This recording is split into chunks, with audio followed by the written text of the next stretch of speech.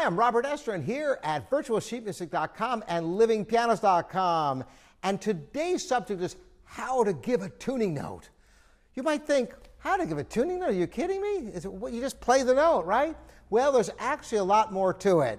And we've got Florence Estrin here to kind of aid in this whole discussion.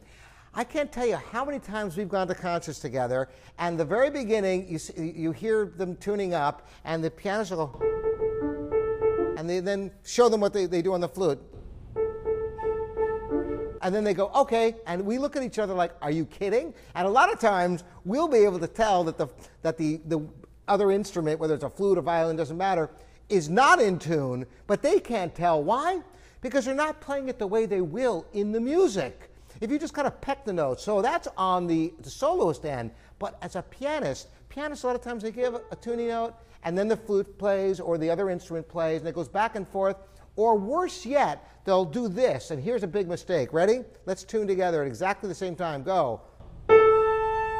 So you do that, and you can know whether it's in tune or not, but it's extraordinarily difficult to tell which way it is if you play exactly at the same time. However, if you alternate the note, the tuning note, with the soloist, you can hear the difference. So this is a great way to tune. First of all, play the note nice and strong, and you might want to add the D minor triad so they can tune to a chord, or sometimes even an A major triad.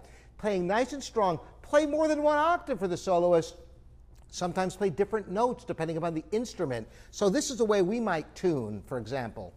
I play the A in the middle of the piano, very strong. I take the pedal to enhance the tone, and I add the D and the F beneath it right after.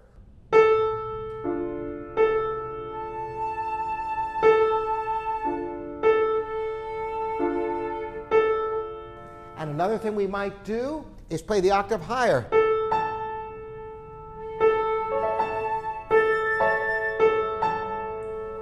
Don't be afraid to play that tuning note loud. If you play it too softly, it's hard for the soloist to adjust and really make sense of it. And as a soloist, a lot of times people are squeamish, oh, I don't want to play that tuning note so loud. People, they don't want to hear that. You know what? Tuning's important. They will appreciate you being in tune for the performance and will endure the 30 seconds or whatever it takes you. So take your time with the tuning. As a pianist, when you're giving that tuning note loud and clear, give it more than once. Give the soloist ample time to adjust pitch by playing the note not just at exactly the same time, but alternate back and forth so they can hear themselves. Particularly with students, it's vital that you provide them this opportunity because they're up there, they are not accustomed to tuning quickly and under pressure and nerves and all of that. Is there anything you'd like to add, or do you think that covers it pretty well? I think you covered it pretty well. All right, so that's it for tuning. Thanks so much for joining us here. This is Robert Estrin with virtualsheetmusic.com and livingpianos.com.